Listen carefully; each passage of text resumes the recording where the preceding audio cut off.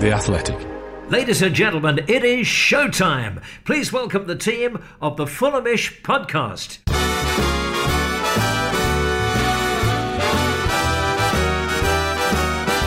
It's the Fulhamish podcast, your independent voice of Fulham FC. My name's Sammy James. Welcome to the show, brought to you by The Athletic UK.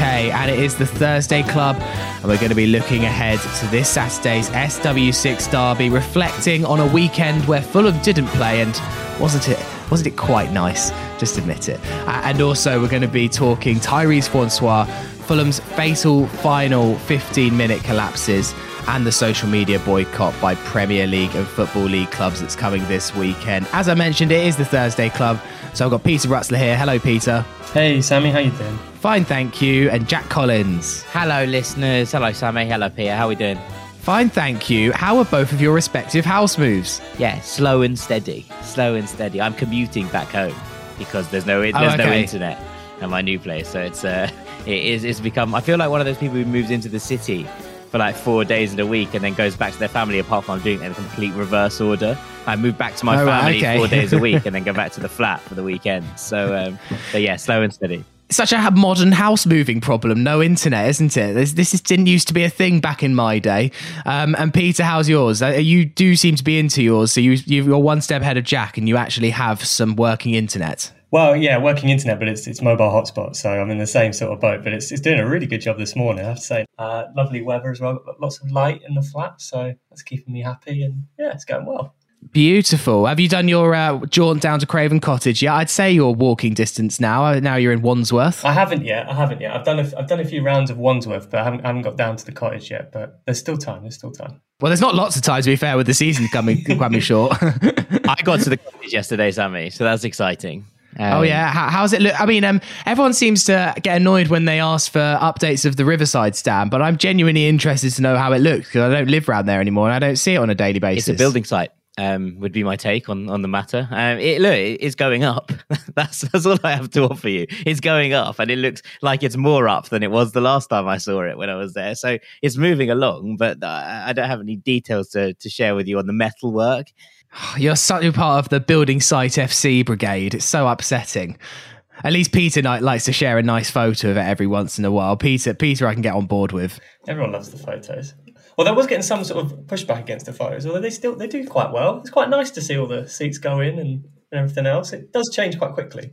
I do think you have a slight advantage, Peter, is that you're allowed to take it from inside the ground. True. Obviously, everyone can go to the other side of the river and take a photo from Putney. That's quite easy. Getting inside the ground is actually more access than most people are able to get at the moment. So I think maybe that's why you get less pushback. I enjoy them. Anyone that posts a photo of the Riverside stand at me on Twitter, and I'll give you a like. I'll appreciate you. Okay, let's get on to the weekend's results that very much didn't go our way, Jack. No. Your final words of last podcast was "You Wolves." You Wolves did not do us a favour in the slightest. No, you Wolves actually basically killed the relegation the relegation fight dead, didn't they? Look, I think there's an argument to be made that Wolves have, after scoring against us in the 93rd minute and then letting Burnley walk all over them 4-0, have done more to instigate our relegation than almost any other side in the Premier League aside from Fulham.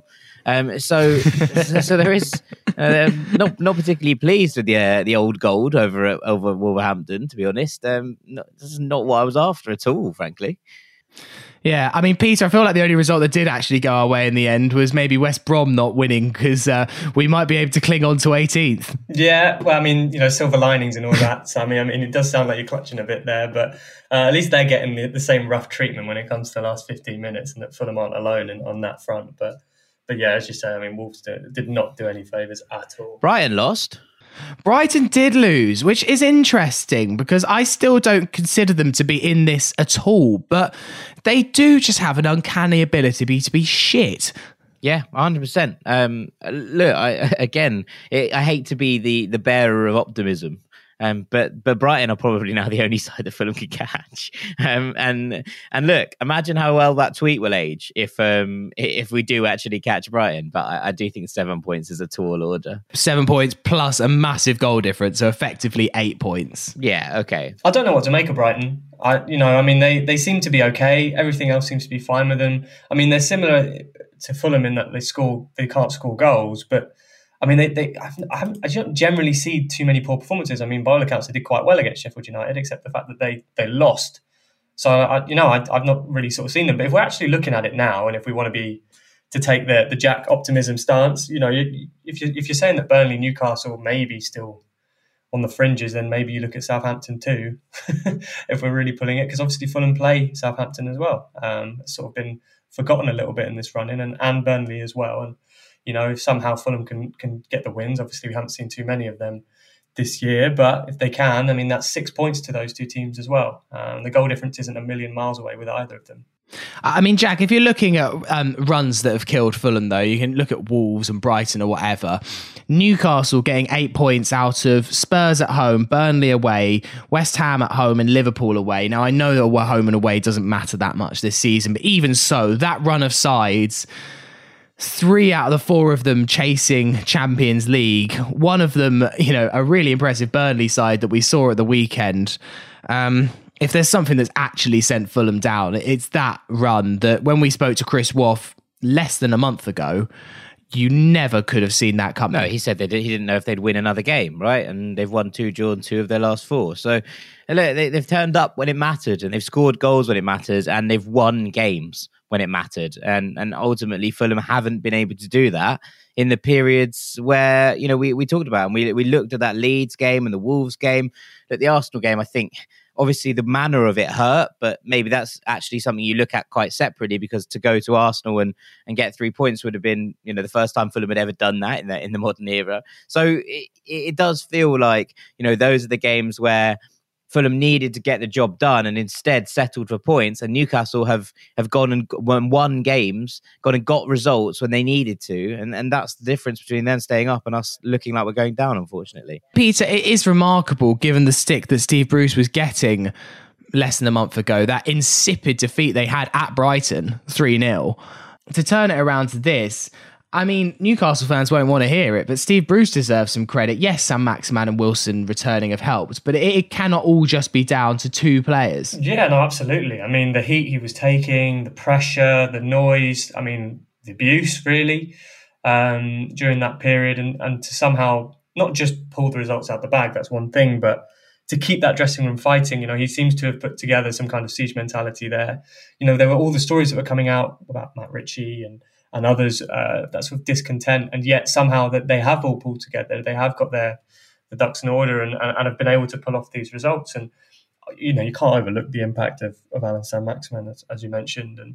And Callum Wilson hasn't really returned yet. I mean, he's only played a couple of games off the bench during this run. So that's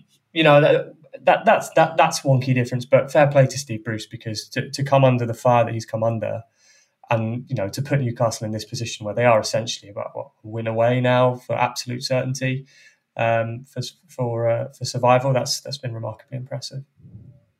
And Jack, I guess with Newcastle, sorry, this hasn't turned into Newcastle-ish. It's just interesting, considering Toonish, considering the predicament it's put us in. The Athletic does have a Newcastle podcast, which you're more than welcome to listen to anytime you like if you're enjoying the Newcastle chatter today. Has been the arrival of Aloni, and Aloni that's very much worked for Newcastle in the name of Joe Willock. His ability to find goals, especially late on in matches, has been a real a saviour for Newcastle, particularly the point that they got at Anfield, which I think may be what sees them safe. Yeah, it's the antithesis of Fulham, isn't it? He comes on late and scores goals, and I suppose that's it, isn't it? That's the difference. That's the changing of the guard, and when you look at him and when you look at what he's offered, it's been brilliant for them, and it's been one of those moves that's just worked out for both parties. So, yeah, I mean, look, full credit to whoever decided to bring him in from a Newcastle perspective, who saw that as what could be the answer to a lack of creativity, a lack of engine in that kind of attacking midfield area, that gave them something new and something different in that rotation. And yeah, look, when things work out, they work out, and this is definitely one that's worked out from a Newcastle perspective, and it's a sad thing for Fulham because it could be what ends up condemning us to the drop. But at the same time, can you look at those January signings and they're brought in to make an impact. That's exactly what he's done, and you can't really knock that.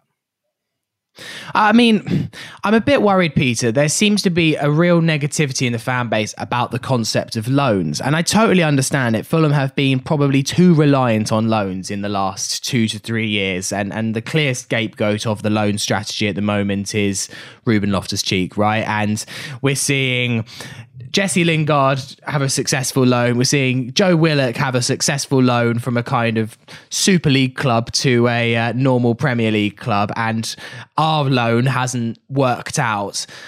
I'm worried that in the future, the fan base is going to be completely dismissive of all loans, despite the fact that in moderation they can work, but maybe Fulham have just pushed it a little bit too far in the last couple of years. Maybe. I think when we're talking about the last couple of years, and then maybe you look to the Championship season after relegation and Knockaert and Cavallero and the big fees that came after them, I think that's more of a fair criticism. I think when you look at this season, it's hard not to detach the reality of the market at the moment, and there's two sides to it. I'm not going to just say, because of the COVID, all clubs are looking at loans because they're cost effective. They are. I mean, there's been reports about Tammy Abraham at Chelsea, for instance, not being he may leave, and then there's some big fees being touted around. But realistically, are they going to happen? The money isn't there in the same way to be spent. And so when you do bring in these loan players, it's a convenient method. If you're looking at, say, Fulham coming into this season with a tight turnaround at the start of the year, and you're thinking, okay, do the club then invest in the same way they did 2 years ago, and then does that therefore translate into a more guaranteed outcome of success? And the reality is the implications of 2 years ago are still being felt. If we can see the financial fair play limits as Tony Khan has talked about, we'll get a clearer picture when we see the club's finances, just what sort of limits there are there. So it's hard to be certain on that, but when you do consider those factors and put them together, you make a case for loans. And obviously, I mean, Ruben Loftus-Cheek hasn't worked out. I think we can all be pretty clear on that. It came in with the expectation that he was going to try and kick on like he did at Crystal Palace. Target was the Euros. From Chelsea perspective, it was to get a player that they value very, very highly, to get him back up to speed. Fulham, it was the player that was going to provide that attacking impetus, link up with Mitrovic, and that hasn't worked in all different ways. There's no getting away from that. It hasn't worked in the way he wanted. I wouldn't say he's been terrible, but because of the expectations that have been on him, he hasn't lived up to them. And I think that's fair. I mean, we can get quite drastic about how players have done and how they haven't done in the context of what is a Fulham team that were battling the drop. But in terms of some of the other loans, I mean, they've all generally been a success. And I guess the main qualm is, do you want to develop another team's players? And that's the thing you weigh up. Now, if Fulham stay up, a good deal of those loan players could become permanents. And then you're looking at a different sort of reality. Ola Aina's got an option. Mario Lemina's got an obligation if Fulham stay up. Alphonse Areola's got an option as well. No guarantees, of course, if they join Fulham, but they're there. There's a pathway, and it's the ones like Ademola Lookman or Joachim Andersen where there aren't those options there that probably cause a bit more disappointment. But there's always two sides to it, and I think there's always the sense that loans are bad, loans are good. You can't really operate like that, and especially at the moment, I don't think you can detach the fact that it's a difficult market. I mean, you look at the signings that were made permanently; they were brought in on very, very cheap money as well. So, I mean, there's definitely pros and cons. I don't know what you guys think. Yeah, I would add to that. It's like one of those things where Loftus-Cheek has, I've kind of come round to. I was with Peter in that up to the last couple of weeks, I thought that he was maybe getting slightly more stick than he deserved, but I think his performances of late have been incredibly insipid.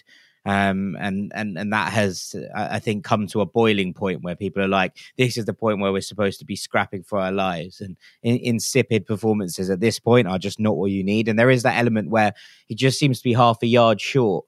And I think it's mental. We said this at the start. It's like that worry about aggravating the injury. It's the worry at this point of the season, especially, I think, about aggravating the injury. There's one thing doing it in October, in November. But if you go a year out on loan, supposed to, fix your fitness and get you minutes and whatever, and then you aggravate the injury again in May in a club that looks consigned to the drop, then maybe that's going to weigh heavy on him. And look, that's not an excuse as far as I'm concerned. I think that should not be ever considered as, anything worthwhile. And if that is how he feels about things, then don't play him.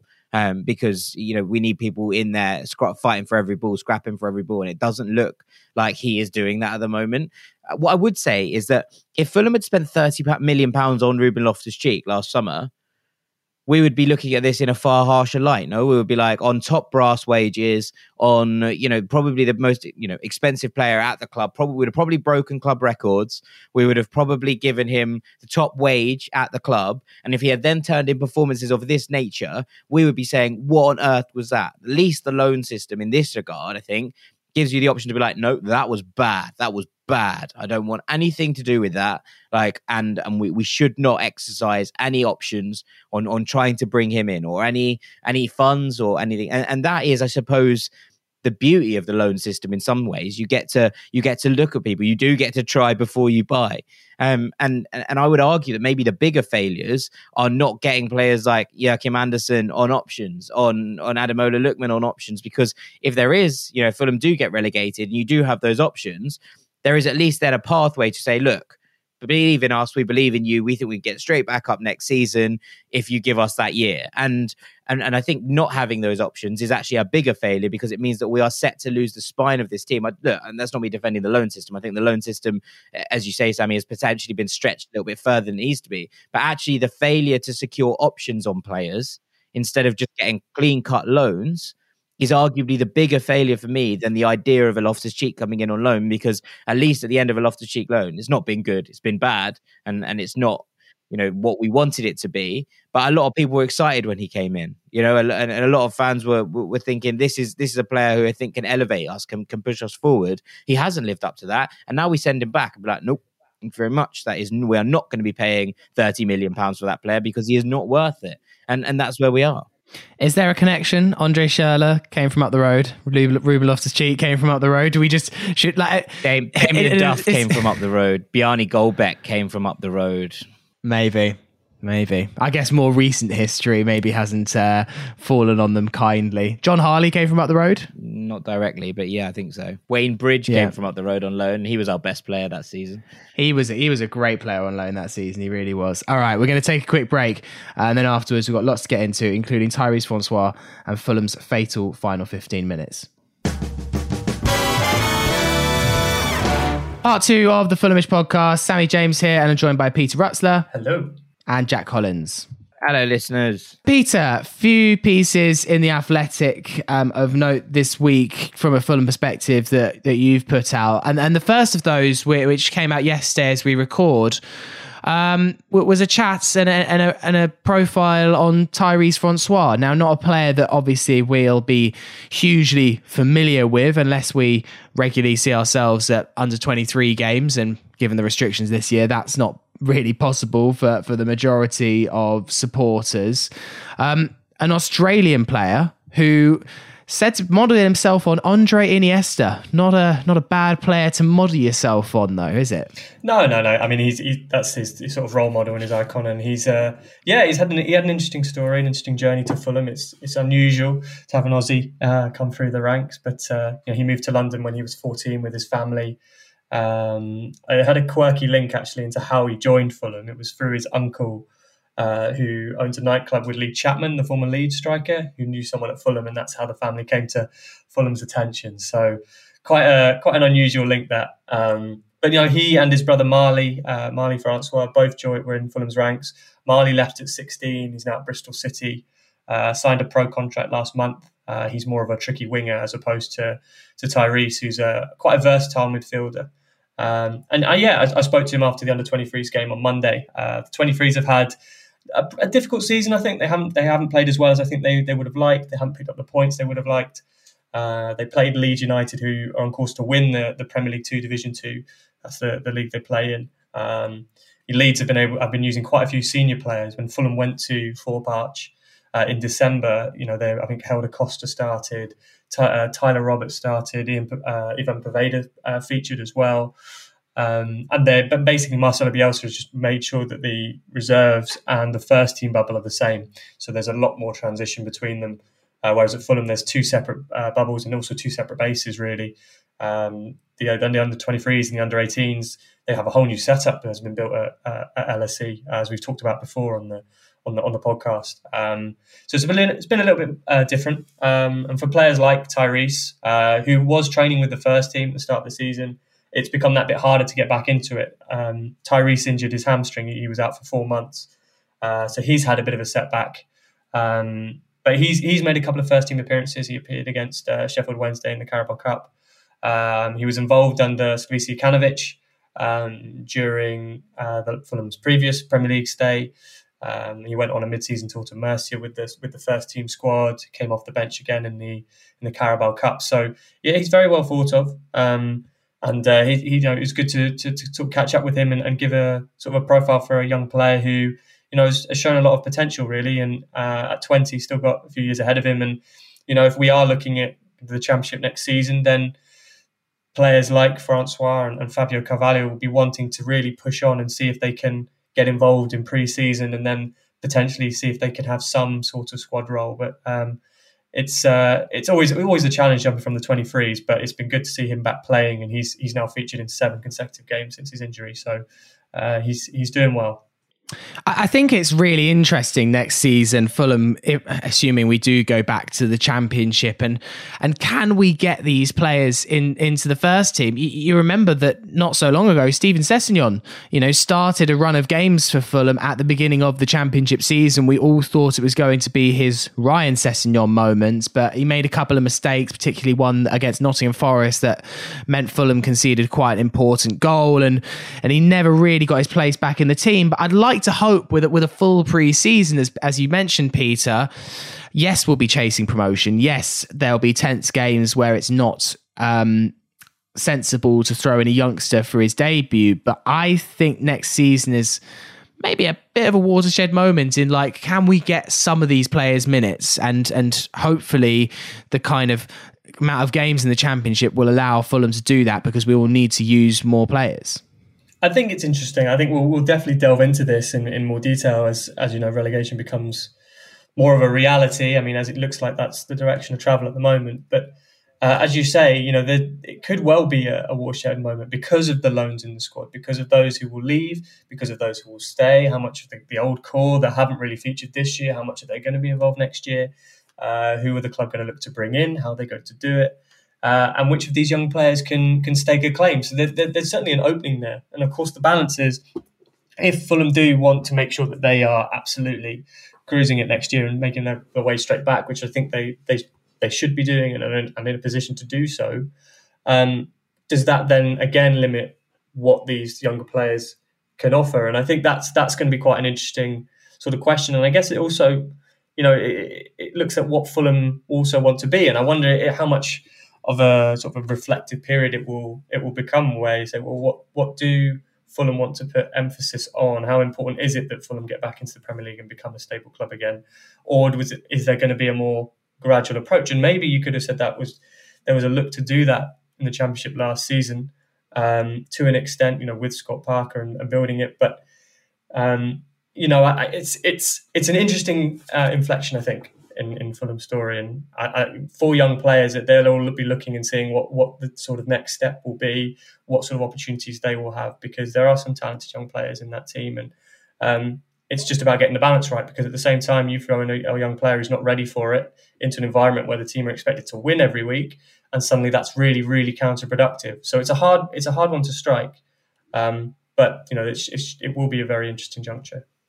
Yeah, I'm interested in it because, we saw, I think the case of Matt O'Reilly is key here, right? And we spent so long talking about Matt O'Reilly, and then he left the club and spent a little while without a club, and then went to MK Dons and started to, put in some impressive performances in League One. Now he's been looked at by championship sides already for next season, and you're suddenly like, okay, maybe we did go too early and not give him a contract. But at the same time, the rumours around him were, Dortmund are interested in him. And then, to end up at MK Dons is a very different juncture in your career as to end up at Dortmund. So it's easy for us to overestimate players, I think, from the youth sides. And, we talked a couple of weeks ago about Kieran Bowie and about Jay Stansfield and about not throwing players in at the deep end before they're ready. Balance that with the fact that Tyrese Francois and Carvalho are incredibly talented footballers who are looked at as some people who have long-term futures with the club, Carvalho especially. And I do think it's about getting the minutes. Fulham have obviously given the least minutes to academy graduates of anyone this season in the Premier League. We haven't really seen anyone break through apart from Ryan Sessegnon in recent years. Emil Heinemann perhaps, and then that move to Bournemouth that didn't work out. He's over in MLS playing for Atlanta and doing fine, but that's a very different kettle of fish. And to see someone break through the academy, I think, and go on to make it would be a welcome boost for the academy, because, as you say, there is category 1 status. There is the fact that the Fulham Academy is regarded very highly, but also, at some point, Fulham fans are going to want to see the rewards of that. If it is going to be something you do want to see players coming through that pipeline and becoming part of the first team stature. And I think that's something that, if we can see next year, will be a massive morale boost to everyone involved. I was going to say, morale boost is the interesting point, Jack, because you see that with Arsenal a little bit, and it's interesting how sort of Mikel Arteta sort of been perceived. Now, obviously, there's some really talented young players they've got on their books there, but Emil Smith-Rowe coming in, Bukayo Saka, Martinelli, he was brought in, he was signed in, but at the same time, when you do have that injection of youth into a team, it really does give the fans a lift. There's a little bit more investment in them. There's a bit more patience with them. But yeah, as we were saying before, there's a balance to strike. If Fulham need to be winning games every week, can you be reliant on these players? Ideally, you'd want to be in positions in games where you are doing well enough to bring them on later and build up minutes that way, and then really assess them. But it doesn't always work out that way. And as Jack says, it's one thing to score lots of goals at under 18 level and under 23 level. It's another thing entirely to do it not just at Premier League or Championship level, but in the senior game as a whole. Well, look at Troy Parrott, right? And Troy Parrott was seen at Spurs as the next great striker, the next Harry Kane. That was how they were talking about him in youth level terms. And obviously I have a vested interest in Troy Parrott being good. But it is one of those things where he went on loan to the Championship, struggled massively for 1 minute and 2 goals, has now gone to League One and is doing a little bit better, has leveled out a little bit. And look, he's still young. That's not me saying that he's not good enough. Harry Kane went on loan all over the place before he found his level. And I remember watching him at Leicester and being like, why are they bringing this clown on?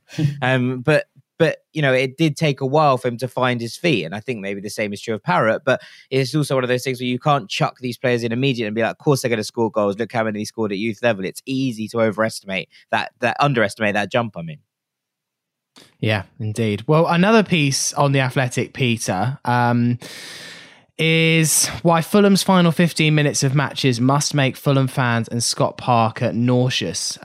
If ever there was a headline that reflected my feelings of ever watching a Fulham game more accurately, I haven't seen one. Really interesting piece, Peter, and a lot of it reflecting on those kind of final crazy minutes at the Emirates Stadium, the 7 minutes added time, and just the catalogue of errors that led to the fatal outcome that probably is the game that has sealed Fulham's return to the Championship. Of course, we'll talk about in part 3 about maybe some attempts to try and rectify that damage. But a really interesting piece, not necessarily one that will shock us, but I guess some of the statistics were damning. Fulham having conceded 10 points after 75 minutes. In fact, that would be 12 points if you included the Sheffield United game where Fulham actually took the lead after the 75th minute. The statistics just in general really don't make pretty reading of how Fulham are performing in the final 15 minutes. And that is such a contrast to last season where we were so rock steady in the last 15 minutes of games. But I guess that was a league below. Yeah, it's that level up. And you point to the headline. It's not exactly a headline that will get everyone very excited to read, I don't think. But yeah, it was interesting just to go back. And as you say, I think these are things that aren't necessarily surprising, but when you can just lay them out and actually see them, you think, okay, I can see what's sort of happening here. And the Arsenal game in particular was very interesting. Obviously, Fulham have had now 3 games consecutively where points have been dropped in the final 15 minutes, and all 3 games were different. I think we sort of discussed that before, where the Arsenal game was very, very late. Wolves was sort of with Fulham pressing and pushing, trying to get the winner. It's a different sort of dynamic. And then Villa, of course, was a sort of a collapse. But the Arsenal one was interesting in that there are some common traits where things do go awry, and and they're not wholly unexpected, especially when you're in the position Fulham are in terms of pressure, in terms of needing to see games out, of actually being in that position, because most of Fulham's games are generally decided by single goal margins, if that. And that means that you are treading a fine line, and small errors do count. But in particular on the Arsenal game, just watching through that period, because you get to 75 minutes and Fulham play very well in terms of retaining the ball, not taking too many risks, and not doing things that put the team under excess pressure. And it's interesting how that can just go out the window. I mean, there were 2 sort of elements I picked up on, really, which were communication and decision-making, which seemed very straightforward, but then you actually play them out. And I think the one example was Ola Reina just clearing the ball long, which was absolutely fine. Fulham had just come under a period of pressure. I think there was an Arsenal corner and Harrison Reed nicked it back. A couple of passes. He then sidesteps Dani Ceballos. And then you can hear on the audio, you can hear someone shouting, away, away, away. And you just wonder, I mean, why is that sense of panic, that sort of change, and suddenly goes along when there are actually 3 different options to retain possession, and maybe Fulham can waste a few more seconds. I think there was another one where Anthony Robinson takes a throw in. Now, Robinson did brilliantly just before that, driving the ball up, lovely 1-2 with Loftus-Cheek. Gets a throw in the Arsenal half, and then takes it, chucks it into the box to Loftus-Cheek, who has no one anywhere near him. He's surrounded by Arsenal players, and it's just ceded possession. It's just those little tiny things just mean the pressure continues, and it doesn't necessarily mean the goal. I mean, the fact is Arsenal scored, with essentially the final attack of the game, and there was 7 minutes of stoppage time and everything else. But these little things start to creep up in those moments, and it's actually trying to deal with those and actually trying to iron those creases out that can be the difference. And when you're in the Premier League, those are the sort of fine margins between staying in the division, picking up those points. I mean, 10 or 12 points difference for Fulham. I mean, it's crazy, really. And I think having watched the team all year, I think we all can recognise that there is enough ability to get those points. But whether they have, not just on a technical side, but on the experience side and the mental side, whether they're able to actually get those points over the line is perhaps a different thing. I mean, Jack, Scott has talked a lot since he came in about the importance of mental well-being in players. I mean, maybe not quite the right phrase there, but in terms of mindset, right? And how when he took over Fulham, they were a defeated club, and he had to get in a psychologist to alter the mindset of the players. And actually this season, you look at those decisions late on that cost us against Arsenal, that's not tactics, that's not the shape of the team, that's not really his substitutions, that's the players not being prepared enough or experienced enough to deal with the extreme pressure that came in those final 7 minutes against a big side and getting a big scalp away from home. Yeah, look, I agree with you to a point. I do think that when you put 7 defenders on, you're setting them up to be like you're going into siege mode. There's something in that, and it's easy to be like, oh, it's not the tactics. But when you put that amount of defenders on the pitch, you're hardly saying, oh, we're going to go and get another one, are you? You're trying to bolt the lock, and I do think that there's something in that with Fulham so under the cosh, just piling defender after defender after defender onto the pitch. It is a kind of mindset thing from the coach as well as the players. It's going, we're not getting out of this. This is backs to the wall, and there's 10 minutes left. And, Fulham are lining up on the edge of their own box being like, right, they do not come past this wall. And that's an incredibly difficult thing to see out for that amount of time against a team as talented as Arsenal, against any team in the Premier League, frankly, but again, especially against a team with as much talent in the ranks as Arsenal. So, yes, I think it's mental, and yes, I do think it's psychological, but I don't think that is helping. I don't think throwing 7 defenders onto the pitch is exactly what Fulham are after, because it's a strange. And look, talked about this at the Villa game, right? That Scott didn't make any substitutions. I'm not suggesting that he I'm not suggesting here that him making subs in the first place is a bad thing. I think freshening up at that point and changing things around is important for Fulham to try and look at it and think, okay, how do you do this? But I do think that when you hit 7 defenders onto the pitch with 10 minutes to go, you are saying to the players, right, there's no way we're getting any more. Defend for your lives. And that's basically what they then went and tried to do. And it does lead to panicked moments. It does lead to people not retaining possession. It does lead to the fact that Fulham were basically unable to hold onto the ball for those last 7 minutes. Yeah, indeed. I think Jack's absolutely right. I think that's the other side to it. There's definitely two parts. There's absolutely that tactical element to it, where in all three of those games, you've seen Fulham drop deeper. You've seen Fulham shut up shop. You've seen the changes, or against Villa, the changes not as proactive as Villa was to deal with them. Or then you see that the Arsenal game where Joe Bryan comes on and you are forming essentially a back seven. And it does that. That's the message, isn't it? It's two ways. It's to say, look, we are going to shut up shop. We are going to be defensive because this is what's going to happen. Now, there's two ways of looking at it. Is that a case of saying, I know this is going to happen because I think the players are naturally going to end up in this position and I'd rather be better equipped? Or is it the other way? And as Jack says, it just reinforces the mindset that actually, do you know what, we're going to come under pressure. But it's both of those factors together, and that's why you do end up losing these points, really. And there's not necessarily an easy solution, because the flip side is, well, okay, you keep chasing for that second goal, but then you leave yourself open against what is quite a good team. So finding that right balance is what Fulham haven't been able to do. Yeah, indeed. And one final kind of bit of Fulham news from this week before we do preview the derby.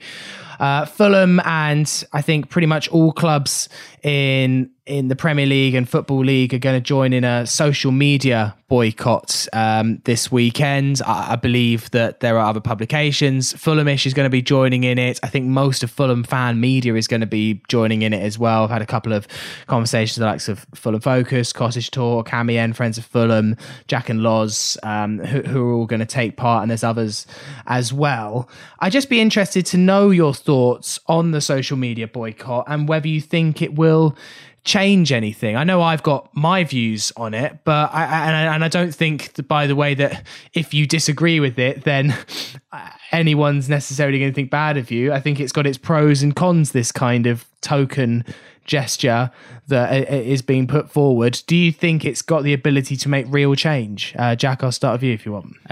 I think it's a little bit insipid in some ways. I'm glad that there is things being done. So I think there is a level that some action is always better than no action in these regards. But I do think that there is a point to be made that if we could, last week we saw UEFA and clubs threatening to boycott leagues, threatening to, discuss, throwing clubs out of tournaments when they threaten to break away into their own. But when a Slavia Prague player racially abuses a Rangers player in the UEFA, in the Europa League, which is a competition that I hold incredibly dearly to my heart, there's no talk of boycotts, there's no talk of sanctions, there's no talk of throwing people out of the competition, and there was nothing from the clubs in question who were going through. It wasn't Arsenal and Man United and Roma and Villarreal saying, we're not playing in this tournament unless you throw them out, because people are, they're wary of doing things like that. So I do think that there is a level of this that you have to kind of hope that people are going to stand up harder. But on the whole, social media platforms are somewhere that hatred is spread.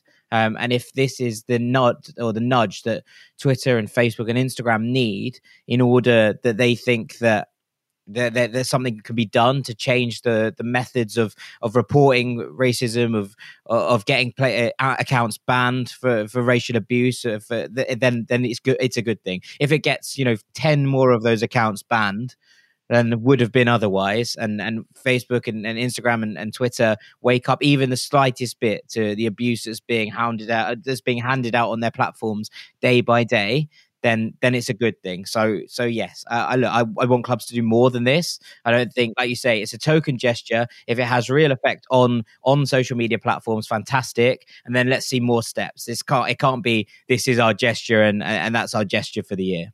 I think it is important purely from an awareness perspective as much as anything. And this does make a stronger impact than just the constant pointing out. I mean, it's just been relentless, player after player. Coming out, showing the types of abuse they're receiving.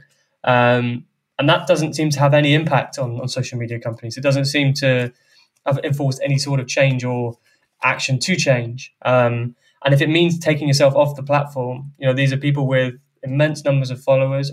These are people that bring people to the platform itself. If it means taking them off for a few days to raise the point, and that will reach a lot of people, then that for me is a good thing. But it can't be the only thing. It has to be met with some kind of change, and it needs some kind of further enforcement. Now, how you do that is complicated. There's one of the common sort of debates concerning social media concerns proving your identity to open an account. Whereas at times there are people who have anonymous accounts because by not having an anonymous account and being able to say what they're able to say, whether that be political or human rights or any other reason, having that element to their account would be limiting, and suddenly you're affecting it in that way. So I don't think there are easy solutions, particularly to the issue of social media abuse. But what fundamentally is happening is that not enough is being done to stop it. Not enough is being done to intervene and to prevent these sort of messages impacting players and everyone else. It's not just that, from media to everyday people. It's you often see it that copyright breaches will get taken down a lot quicker than some forms of abuse. And when you do see those sort of elements, you do question it. And that's what these things are about. They're about trying to force these companies to act. Why should someone go on their platform to experience and to enjoy it in whatever way they want, and yet their price for it is to take abuse? Now, you can easily just say, don't use it. But why should they be hounded out? Why should they be deprived of the right to use it for their social reasons, for their friends, for everything else? So it's a difficult topic, but action needs to be done, and the boycott is a good step forward. At first, when I saw it, and I saw the clubs, a few clubs coming out of, I think Swansea were one of the first clubs to do it for a weekend. I remember thinking it's a drop in the giant ocean that is social media. I do think this collective action is impressive. I didn't think I'd see the day where all clubs on a certain weekend, an important weekend in the season, where titles and promotions and relegations are starting to be decided, where they've actually gone, no, you know what, we're not going to post. If you want to follow the game, you can watch it or go on the website. I think is really, really impressive. And I still don't believe social media companies do anything about racism, because at the end of the day, it doesn't cost anyone money.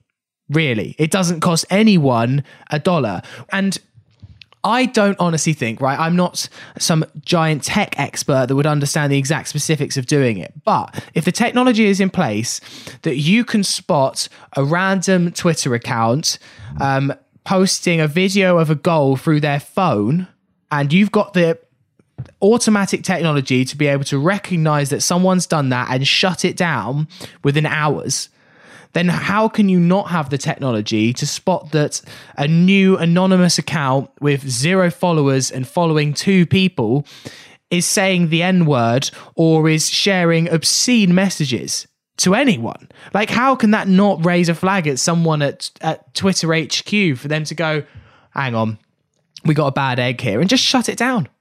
No one should be using any of those words. And yes, I know that there might be ways of getting around those bots and stuff, and you're going to have to be constantly adapting your technology. But we live in a world where users are expected to report the crimes themselves. And then half the time, Twitter go, yeah, that doesn't break our regulations. And you're like, sorry, the person just wished my family would be burnt in a house fire. How can that not be breaking you any of your regulations? And that's what I hope that this weekend does. You can call it tokenistic, you can call it pointless, but football is a big driver of traffic, particularly to Twitter. I don't know if Instagram and Facebook will notice, but particularly to Twitter, I think it is a massive driver of traffic, and it's not just blowing football's self-importance. I think, honestly, sports is a huge, huge market for Twitter. And I think, hopefully, even if it's only in the UK, Twitter will notice. And if it even just means that one more meeting is had at Twitter HQ of how to combat this, then I think it's a worthwhile gesture. And I'm really glad to see that also the rest of the Fulham community has come together to support the club in it this weekend. And it'll be a bit weird if Fulham do get a result this weekend against that lot up the road, that none of us can celebrate or put some flame emojis when Mitrovic inevitably gets an 89th minute winner at the shed end. But that's how it has to be this weekend, and we'll just have to enjoy it in other ways, like with our friends and with our family. God forbid we can't tweet when Fulham win this weekend. So yeah, that's my 2 pence on the matter. We'll take a quick break and then we'll look ahead to this weekend's game. Part 3 of the Fulhamish podcast. It's Sammy here with Jack and Peter. Let's look ahead then to Saturday's game against Chelsea at the Bridge, 5:30 on Saturday. It's live on Sky in the UK. And Jack, an interesting time for Chelsea. They are chasing the top 4. This is an important game for them, but they are also sandwiched in between 2 much, much more important games, which of course is Madrid in the semi-finals of the Champions League. They had a good result on Tuesday, 1-1 away, not at the Bernabeu, whatever the training ground's called. Oh, the Bebas. Oh, very nice. And they might rest some players, but I don't think they'll go for a full squad change, will they? Yeah, I think they're going to have to rotate. I was watching the monsoon come down at the Di Stefano and thinking maybe they'll get colds, but I do think that's potentially a little bit optimistic in my thought process. Look, it was a tough game, and actually 1-1 is potentially quite a good result for us because yes, they're in a good position and they'll feel that they can progress, but also there's still a lot of work to be done.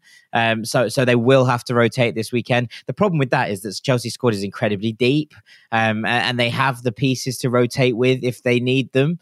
And then when you look at that and you think, okay, they will be able to do this, and you look at how Tuchel has worked his squad this year, and look at how he rotated even for like the City game in the semi-final of the FA Cup. He's basically got most things right. You know, the West Brom game aside, there's not many blots on Thomas Tuchel's copybook since he went in at Walham Green. So, you know, you look at the whole thing of what he's done and how good, sadly, they have been over the last couple of weeks. And I do think he'll ring the changes, but I am sadly not completely convinced that that's going to be enough. You know, the changes, we'll know exactly where they are. We're going to bear in mind, we're going to be looking at players who are not only playing for that, you know, domestic security of getting 4th place and trying to prove that, but also trying to play their way into a potential Champions League final 11. You know, these are players who will be looking to make their mark and be like, why am I being overlooked? I shouldn't be, because if you'd played me, this is what I can do. And I worry that rotation might hurt us as much as help us in some ways. I mean, Peter, do you think it's a good or a bad time to face Chelsea? Part of me thinks now as well that if Fulham are staying up this season, if we are to do it, and I think it's really, really unlikely, I think we have to win 4 out of 5, which means we either have to win at Chelsea or we have to win at United, plus win the 3 winnable games. It's all very, very difficult. It sounds mad to say that we have to get a result at Stamford Bridge, doesn't it? It sounds absolutely bonkers to say that it's a must-win game to go to Stamford Bridge and win, but it is, sadly. You just talked yourself into resignation there. You listed that and then there was a very audible sigh. So, yeah, I think that sort of sums up how much of a challenge this weekend is going to be. I do agree. You're looking at 4 wins, maybe 3 if things elsewhere someone bombs entirely, but it's a really, really tough ask at this point, and we are in extraordinary escape territory, really. And I would have to start on Saturday, but is it a good time to face Chelsea? I just don't know if there is a good time to face Chelsea. I think Jack made the point very, very well about how the players will be wanting to play into that Champions League team as well as fighting for the top 4. Thomas Tuchel has got them extremely well organised. You know, they don't give goals away at all, apart from against West Brom, which is unusual, and will be intriguing to see how that sort of reflects this weekend. But, you know, in terms of the way they set up defensively, the options they've got going forward, even the rotation, you know, you're looking at maybe a start for Havertz and Ziyech and Reece James, who all came off the bench in Spain. So it's going to be a difficult task. The only hope is that the eye is off the ball. And, you know, there is fortune in that this game has landed between the 2 Real Madrid games, because that's the big focus. That's what they'll be wanting to focus on entirely, really. And yes, the top four is big, but those are such important games for an individual, for a player to want to be involved in. And the flip side of that is you don't want to get yourself injured for those games, and that also plays on players' minds too. But the thing for Fulham is, Fulham have been competitive most of the season. They tend to have tight, we've talked about it earlier, single goal margins in matches. Chelsea have been very similar in that sort of respect. They don't give goals away. They keep things very tight, but they hold really good control over matches. And how Fulham force their way into that, take the chances when they come, that's the difference. It's been the difference all season, really, and it matters more in these games. And I think when you're looking at Chelsea and United away, I don't know. United can have the potential to blow hot and cold.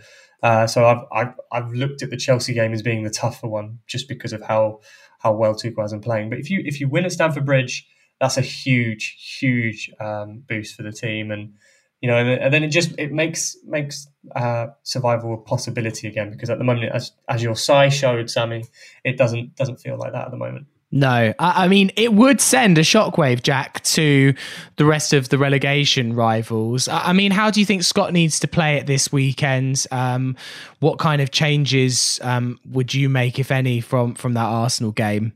Try and swamp that midfield. I think that they might give N'Golo Kante a rest, given how good he was on Tuesday night and how important he is to this side. So I would maybe try and swamp that midfield. I would maybe try and go with the 3-man midfield of Anguissa, Lemina and Harrison Reed all together, especially given that the Ruben Loftus-Cheek can't play. Not that I would have probably started him either way, but that's not the point. I'd go back to a back 4. I know they're going to play with a 5. But I think you've got to try and push on that and got to try and dominate the middle a little bit more here and try and make sure that the spaces aren't there for them to be picking passes through the middle. So I would go Areola, Aina, Tete, Anderson, Adarabioyo, Anguissa, Lemina, Reed, Lookman, Mitrovic, Bobby Reed. Yeah, I mean, I agree. I think I can't see Mitrovic necessarily playing in this game. I think Parker will probably, based on form, and you look at how Fulham have set up in those typical away games, they try to be more fluid in attack. And I think, you bring in Cavallero because of his ability to retain the ball. I think he's done that very well, and he's one of Fulham's best when it comes to that element of his game. Maybe a free of Lookman, Cavallero and Bobby Decordova-Reid. Decordova-Reid on the right, giving that flexibility for a 5, which may be needed if Chelsea pin Fulham back with the way they set up with a free and the wing backs. On that right hand side, of course, it could be Marcus Alonso after Chilwell played, and Alonso does like to get forward. So trying to negate that threat, have that sort of dynamism, and maybe play Lookman through the middle like Fulham did against Manchester United at home. Lookman showed he can finish. Maybe you say Maja, but I don't think Maja is as dynamic. I think as Fulham may need when they don't have the ball, and just being able to flood that midfield, as Jack says, will be really, really important, and complementing that midfield. I do think it's a big game for someone like Anguissa. We gave him a lot of praise at the start of the season because of his performances. He's been in and out of the team since then, and it hasn't really had the impact that I think we all know that he can have. It's in these games, these big games. He did well against Manchester City, I remember, and we haven't really seen that so much. Did well against Leicester. You need him to stand up here. You need him to take the ball and to drive with it and to bring Fulham up the field, because without Loftus-Cheek, as much as he's been given a lot of criticism, the attacking impetus will fall on one of a 3 in midfield if Fulham go with a 3. So, especially when he looks tied to the summer. If Fulham are going down, I don't think he'll see himself in the Championship. Yeah. He's lost a little bit of that early momentum, I would say, from this campaign, and trying to rebuild that. That goes for a lot of players in this Fulham team. There's always the full process that the lone players are thinking about themselves coming into the summer, and I'm sure that will be at the back of their minds, because they've got their careers to focus on. But a lot of them have got points to prove still. This is a squad full of players who haven't played in the Premier League properly, and none of them will want a relegation on their CV.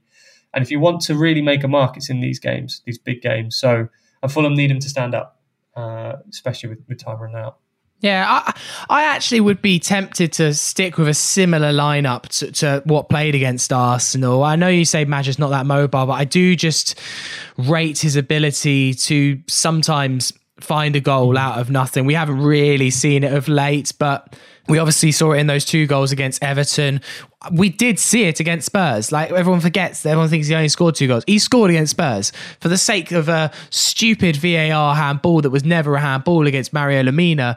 Maja had a swivel and a finish and a great goal against Tottenham. And also, I was really impressed with how he stuck away that penalty against Arsenal. I know it's a penalty, but given how we struggled, it was nice to see. So I'd be tempted. The only thing that I don't like about the lineup that we had against Arsenal is I do just think Harrison Reed, for me, deserves the start. And I don't like seeing him come off the bench, although he was very effective off the bench in that game. Especially, I thought he was the only person that looked like keeping us in that game.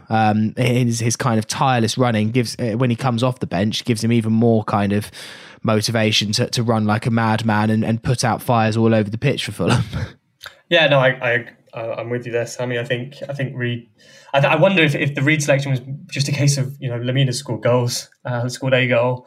Reed hasn't necessarily. I mean, his impact, I think, was it West Brom where he came off and delivered that fantastic cross for Caballero, shows that he can influence things in the final third. So I think having him back in the team is important, especially against this Chelsea team who are going to make Fulham work very, very hard.